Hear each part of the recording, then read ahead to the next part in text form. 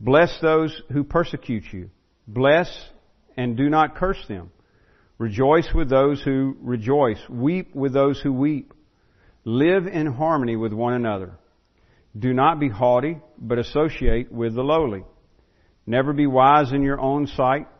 Repay no one evil for evil, but give thought to do what is honorable in the sight of all. If possible, so far as it depends on you, live peaceably with all. Beloved, never avenge yourselves, but leave it to the wrath of God. For it is written, Vengeance is mine, I will repay, says the Lord. To the contrary, if your enemy is hungry, feed him. If he is thirsty, give him something to drink. For by so doing, you will heap burning coals on his head. Do not be overcome by evil. And here's kind of the summation here. Do not be overcome by evil, but overcome evil with good. All right.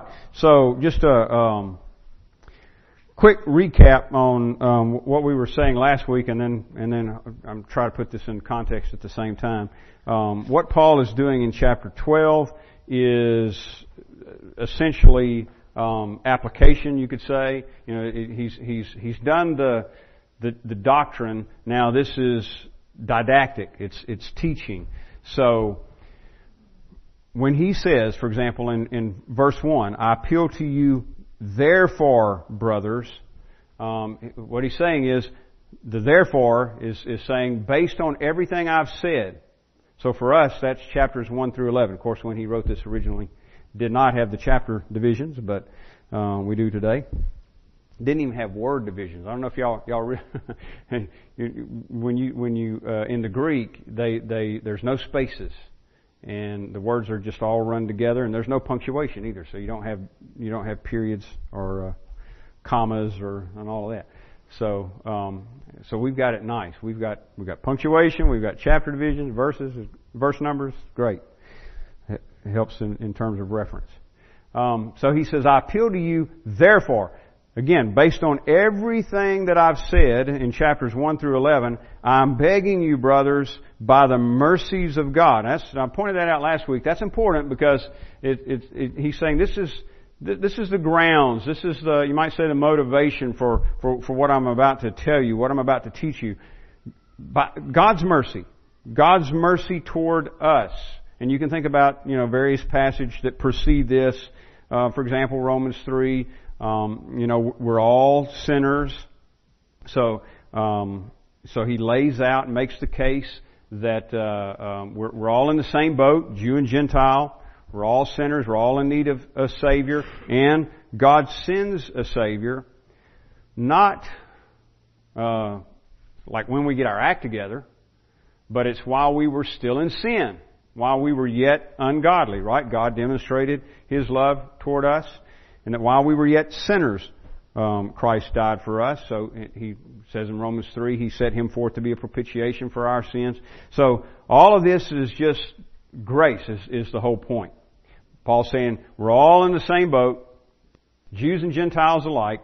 He comes at and he's directing when he targets the self-righteousness, he's directing it at the self-righteousness of the Jews primarily. That's the way the argument lays out in the first couple of chapters, because Jews thought of themselves as being righteous before God.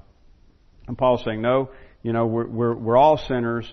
We all need a Savior. He goes on to talk about salvation by faith, through faith. Same for all, Jew, Gentile. And God did this whole work of salvation for an undeserving people, and while we were in rebellion. So it's not like there was something attractive about us. It's not like we earned something, God's favor. No, we were earning God's wrath, and not only was there not anything attractive about us, but we were abhorrent to God as sinners. But it's while we were in that state that God set His Son forth as a propitiation, that He sent Him to save us. So Paul's saying, based on all of that we've learned, everything that we've talked about God's grace towards us, I'm begging you, brothers, by the mercies of God, to present your bodies a living sacrifice. So he's basically saying, based on all of this, surrender yourselves to God as a sacrifice for His glory, to be used like a animal sacrifice. A particular animal was set apart for sacrificial purposes, set apart for God's use. Paul's saying that's what I want you to do. Because of all of these truths, surrender yourself for the use for God's use, for God's glory. And he goes on to say, and in the ESV it's worded this way, it says, which is your spiritual worship. I like the King James there. It's your reasonable service. In other words, or rational. That can be translated rational. It's your rational service. To surrender all is just reasonable when you consider God's grace towards us. In fact, to act, and this is where it's going to really be important for what he goes on to talk about here in verse 12. To act the way he's instructing us to act toward one another, and watch for that word, by the way, not only here, but in all of the New Testament, that word one another. It occurs a lot. Because Christianity is a covenant community. It's a community of people, a body of people of God. So he's telling us to act a certain way here, and he's saying this is your rational worship or service to God in light of all that He has done. He's laying the groundwork for this instruction that he's about to give. And then, as we talked about last week, he goes on to say in verse 2, don't be conformed to this world. That is, don't be molded or shaped by this world, but be transformed by the renewal of your mind. So he's saying in different words here, he's saying the same thing we talked about when we were looking at Titus. He's saying the grace of God trains us to reject ungodliness and to live godly in this present age. Same idea here. Don't be conformed to this world, but be transformed. The word there is metamorphosis. Be metamorphosized, right? Be changed into something new. How? By the renewal of your mind, so that your whole thinking is changed. You're coming from a different mindset now. That by testing you may discern what is the will of God. Again, the old King James says that you may prove what is the will of God. And I think it's just the idea there is offer yourself up as a sacrifice to God. That is, surrender totally to Him. And then your life will prove out God's will. In other words, God will work His will in your life. Don't be conformed to this world. Be transformed by the renewing of your mind. That by testing you may discern what is the will of God, what is good and acceptable and perfect. And by the way, those are set over opposed to conformity to this world. Conformity to this world would be the opposite of good, acceptable, and perfect. All right. So now, and I'm going to skip over this kind of quickly too, but last week we also went into talking about how we function differently according to the grace that God has given us. He's gifted people differently because we're one body, but we're different members. But we're set in the body, and this again is important for what we're looking at tonight. We're set in the body with whatever particular function that we have, that we've been given, for the benefit of the body. In other words, He doesn't just gift us for our own benefit. He gifts us for the benefit of the body. And that's, when you use the body analogy, I mean, that's easy to see, isn't it? I mean, my whole body is benefited by my foot, for example, especially when it's functioning correctly. And I broke my foot one time. Broke 2 bones in my left foot. And that doesn't sound that bad to have to hobble around for a while. But when you can't, put weight on your foot, you find out your foot is a major it's a major deal. You need your foot. If it's possible to keep it, we want to keep it, right? The whole body benefits from it. And that's true of any member of the body. You need, both eyes serve a function. Your nose serves a function. And it benefits the whole body. So Paul is saying we've been graced differently. Verse 3, he says, For by the grace given to me, talking about himself, I say to everyone among you not to think of himself more highly than he ought to think. So he's saying, be humble. Again, this is a major part of these instructions here, but we dealt with it last week. We shouldn't think of ourselves more highly than we ought, but think with sober judgment. Be reasonable. Each according to the measure of faith that God has assigned. So he's saying, think with sober judgment according to the measure of faith that God has assigned each one. For as in one body we have many members, verse 4, and the members do not all have the same function, so we, though many, are one body in Christ and individually members one of another. Having gifts that differ according to the grace given to us, let us use them. If prophecy, in proportion to our faith. If service, in our serving. The one who teaches in his teaching. The one who exhorts in his exhortation.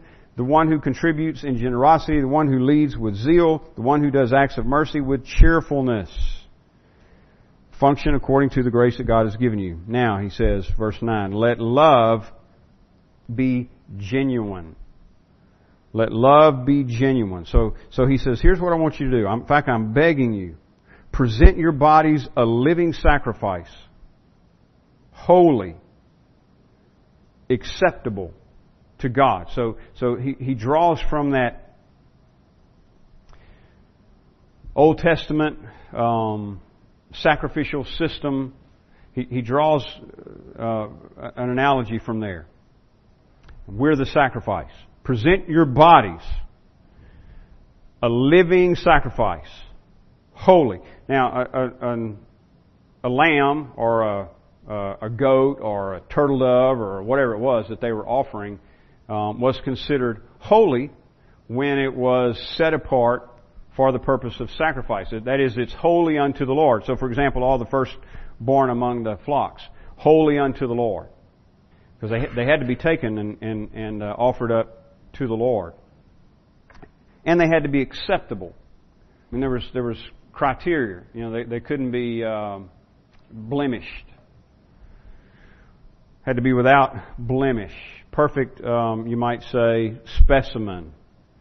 So that's the picture here. He says, I'm begging you, present your bodies a living sacrifice. That is, you're offered up to God, holy and acceptable. So you're a holy and acceptable sacrifice to God. And he says, this is just your rational service or worship. And the reason some translations translate that worship instead of service is because the term there does indicate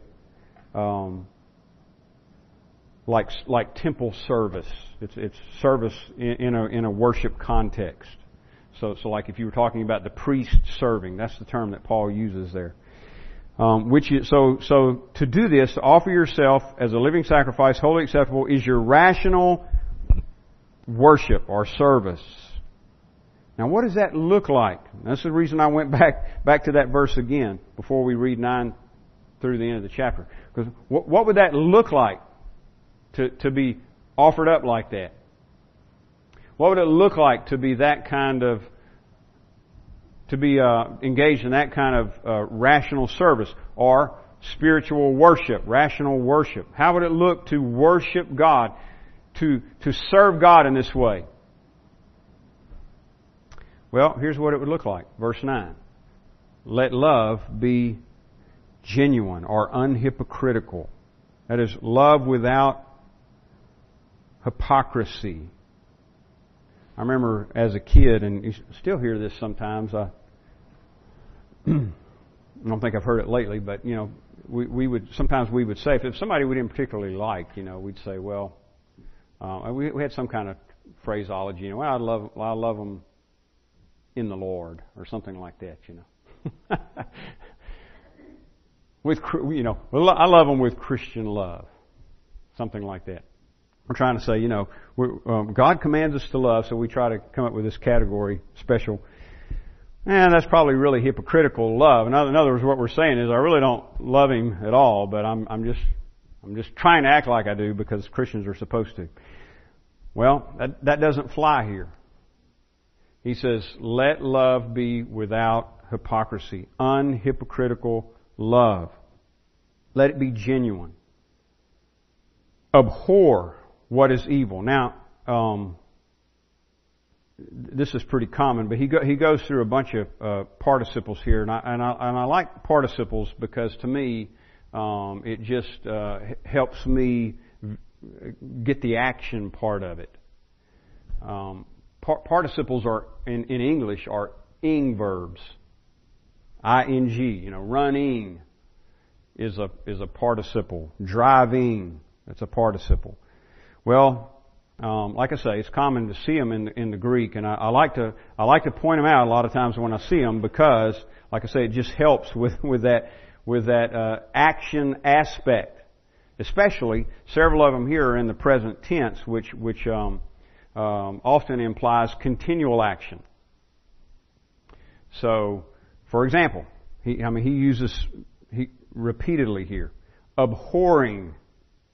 That is, let love be genuine, abhorring what is evil, and holding fast, or clinging to, another participle, holding fast what is good.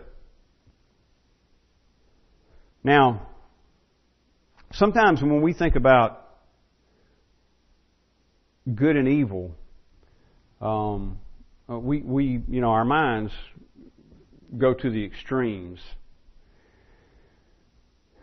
I really think, and this is just opinion, but I really think that's a way of trying to escape accountability. In other words, if I'm not quick to think of myself as evil and my actions as evil, then I'm probably trying to convince myself that I'm good. That's what I'm saying. It's interesting to me that Jesus just took it for granted that we were evil. He said, which of you fathers, if your child asked for a piece of bread, you'd give them a stone? Or if they asked for, an egg, you'd give them a snake. Now, he said, if you being evil know how to give good gifts, and that's amazing, isn't it? Well, he just assumed that everybody there listening to him, and those of us who would read this down through the centuries, are evil. If you being evil know how to give good gifts to your children, how much more will your Heavenly Father give the Holy Spirit to those who ask? All right? So, he just assumes it. Well, I say all that because when he says abhorring evil, that doesn't just mean that we dislike people like Adolf Hitler and Saddam Hussein and Kim Jong-un or whatever his name is. We look at people like that and we say, boy, they're evil. You pick up a newspaper, somebody's abused a child to death or something like that, and you say, evil. Which, that's correct, of course. But then, I have harsh words for Leslie or Jordan and evil, but I'm not so quick to, not so quick to put myself in that category, right? So, when he says abhorring what is evil, he's going to go on to talk about our conduct here. So he's talking about in our own lives. Hating how You could think of it this way too. Of course, the evil's in our heart, but Satan does come at us with deception, doesn't he? To use our weakness. So we ought to hate his deception, his methods, and be wise to them. Abhor the evil and abhorring the evil and clinging to the good. So Paul is saying this is how we're to conduct ourselves in our rational worship, in our rational or reasonable service. With genuine love, abhorring what is evil, holding fast what is good. Love one another with brotherly affection. That's pretty strong description there. Outdo one another in showing honor. Another participle. And I thought this was interesting for one thing because he's already said for us to be humble. Verse 3. By the grace given to me, I say to everyone among you not to think of himself more highly than he ought, but to think with sober judgment. And we're told in other places, esteem others higher than ourselves and so forth. But here's a case where he says we can compete. Here's a case where he says it's okay for you to outdo everybody else. It's okay. In fact, the word means to go before. Here's a place where you can put yourself before others, Paul says, and that's in showing honor. Kind of paradoxical, isn't it? It's okay for me to put myself before others in showing honor, which means that I'm going to humble myself and esteem them better than myself. Or it means that I'm going to not think of myself more highly than I ought. I mean, that's what it would be to love with brotherly affection and outdo others in showing honor. Verse 11, do not be slothful in zeal. Be fervent. Be fervent in spirit. Again, another participle. Being fervent in spirit. And these, like I said, the present aspect here gives the idea of continuing to be. So you can think of it in those terms. That we continue abhorring what is evil. We continue clinging or holding fast to what is good. Loving one another with brotherly affection, outdoing another in continually showing honor. Not being slothful in zeal, but continually being fervent in spirit. Serving the Lord, another participle there. Serving the Lord and rejoicing, again, another present participle, rejoicing in hope. Now, and then being patient, that word is the word endurance. So enduring, another participle, enduring in tribulation. And being constant, another participle, that is continuing to pray. Being constant in prayer.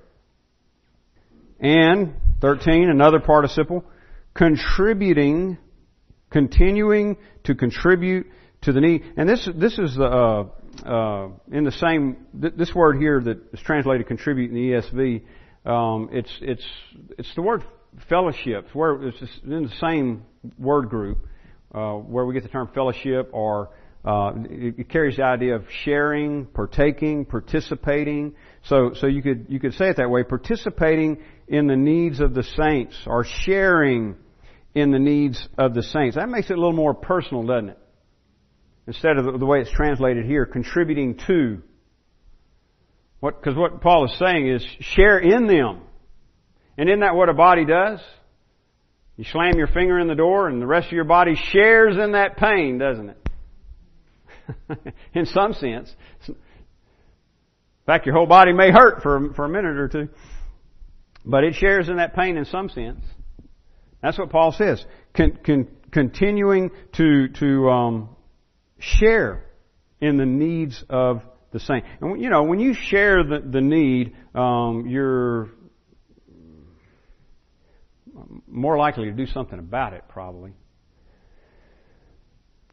If I take your hurt as my hurt, then that's, having compassion is good, but that takes it to a little bit of another level.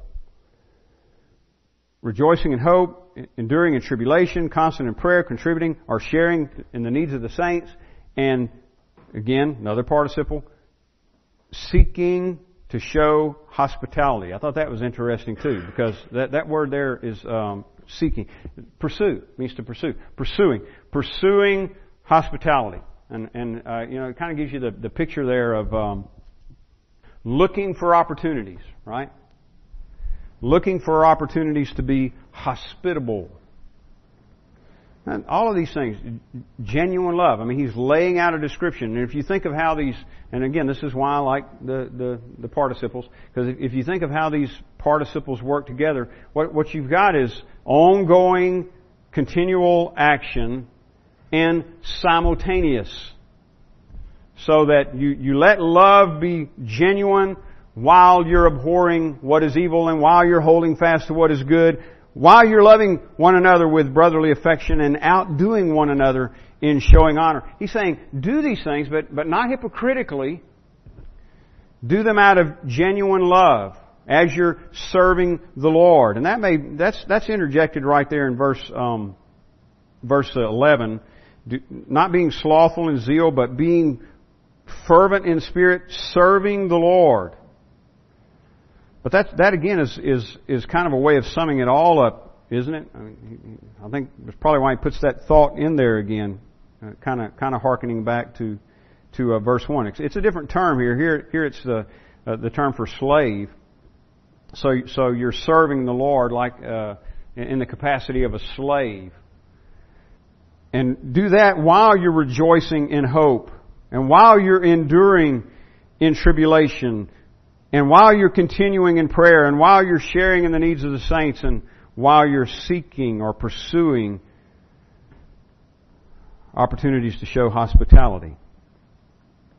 And then he even goes through some instruction with regard to what we might think of as enemies here, those who persecute. Verse 14, bless those who persecute you, bless and do not curse them. Remember back in Titus, speak evil of no one. Rejoice with those who rejoice, verse 15. Weep with those who weep. There's a great description of one form of sharing in the needs of the saints. Right there. Sharing in their joys, sharing in their pains. And then verse 16. And this is another spot where it's kind of it's kind of a description or a way of summing it all up.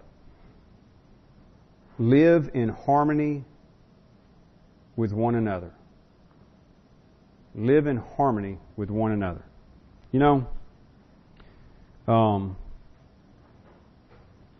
I'm a musician, but you don't have to be a musician really to understand harmony, and the difference between harmony and disharmony.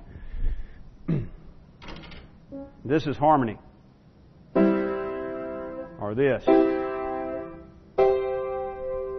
This is not.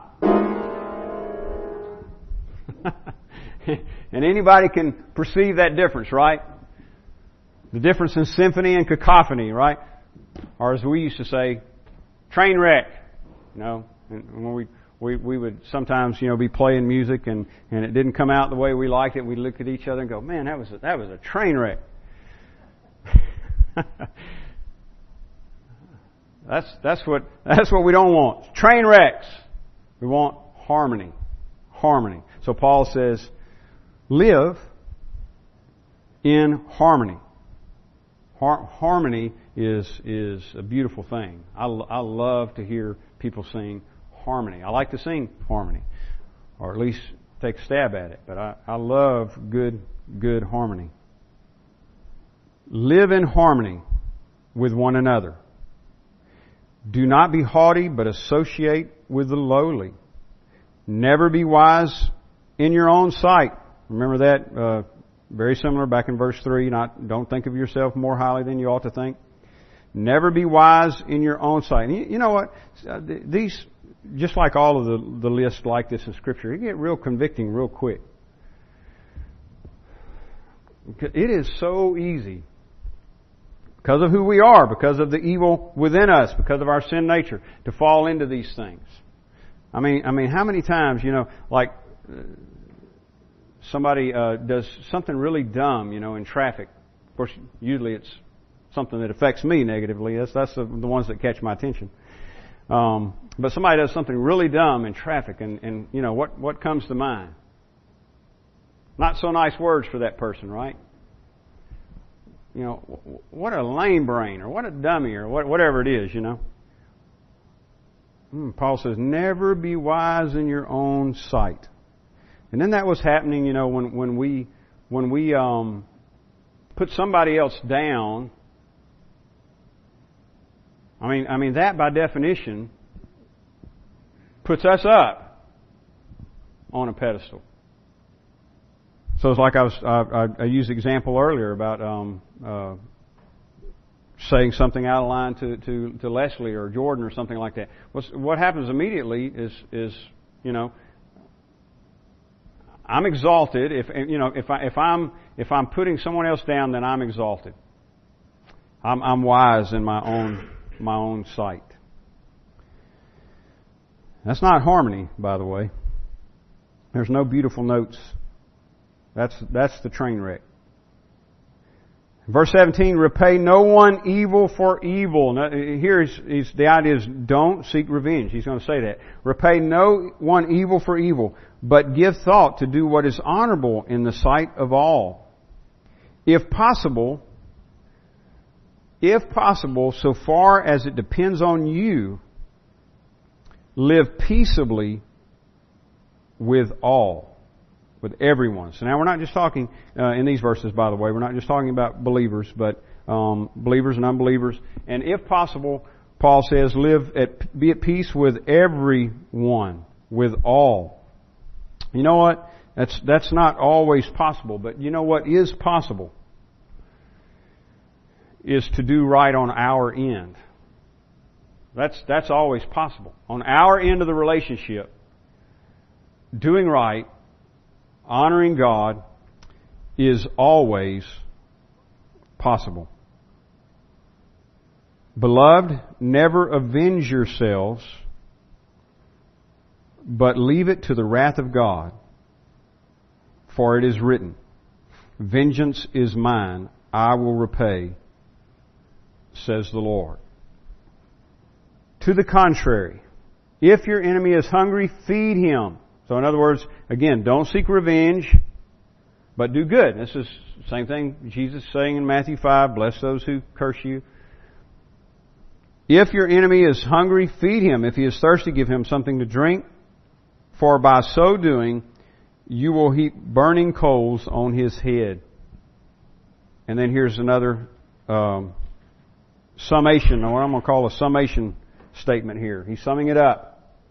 Do not be overcome by evil, but overcome evil with good.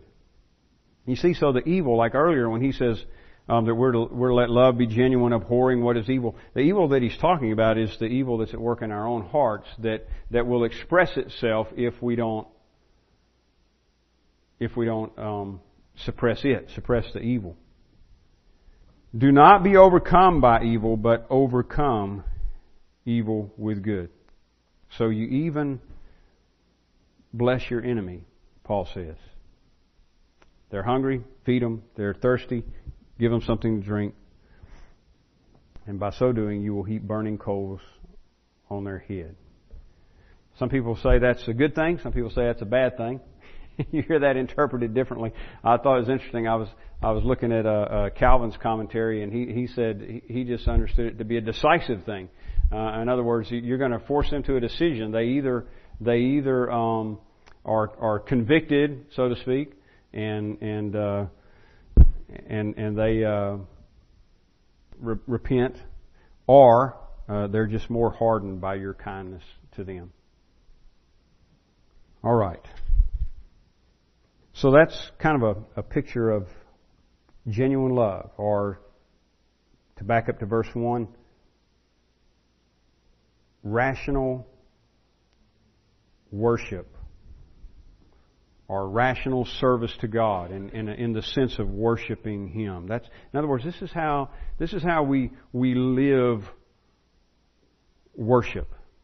This is how we live as a living sacrifice to God that would be a sweet savor to Him.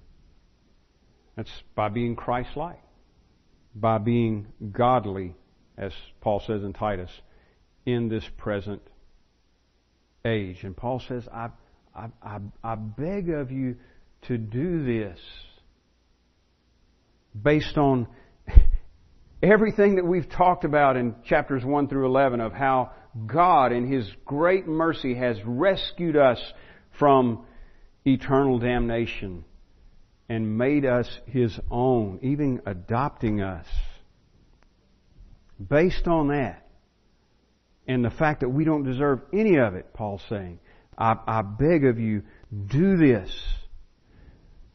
Present your bodies a living sacrifice in this way. Love one another with genuine love. All right, I'm going to stop there. Any comments before we dismiss?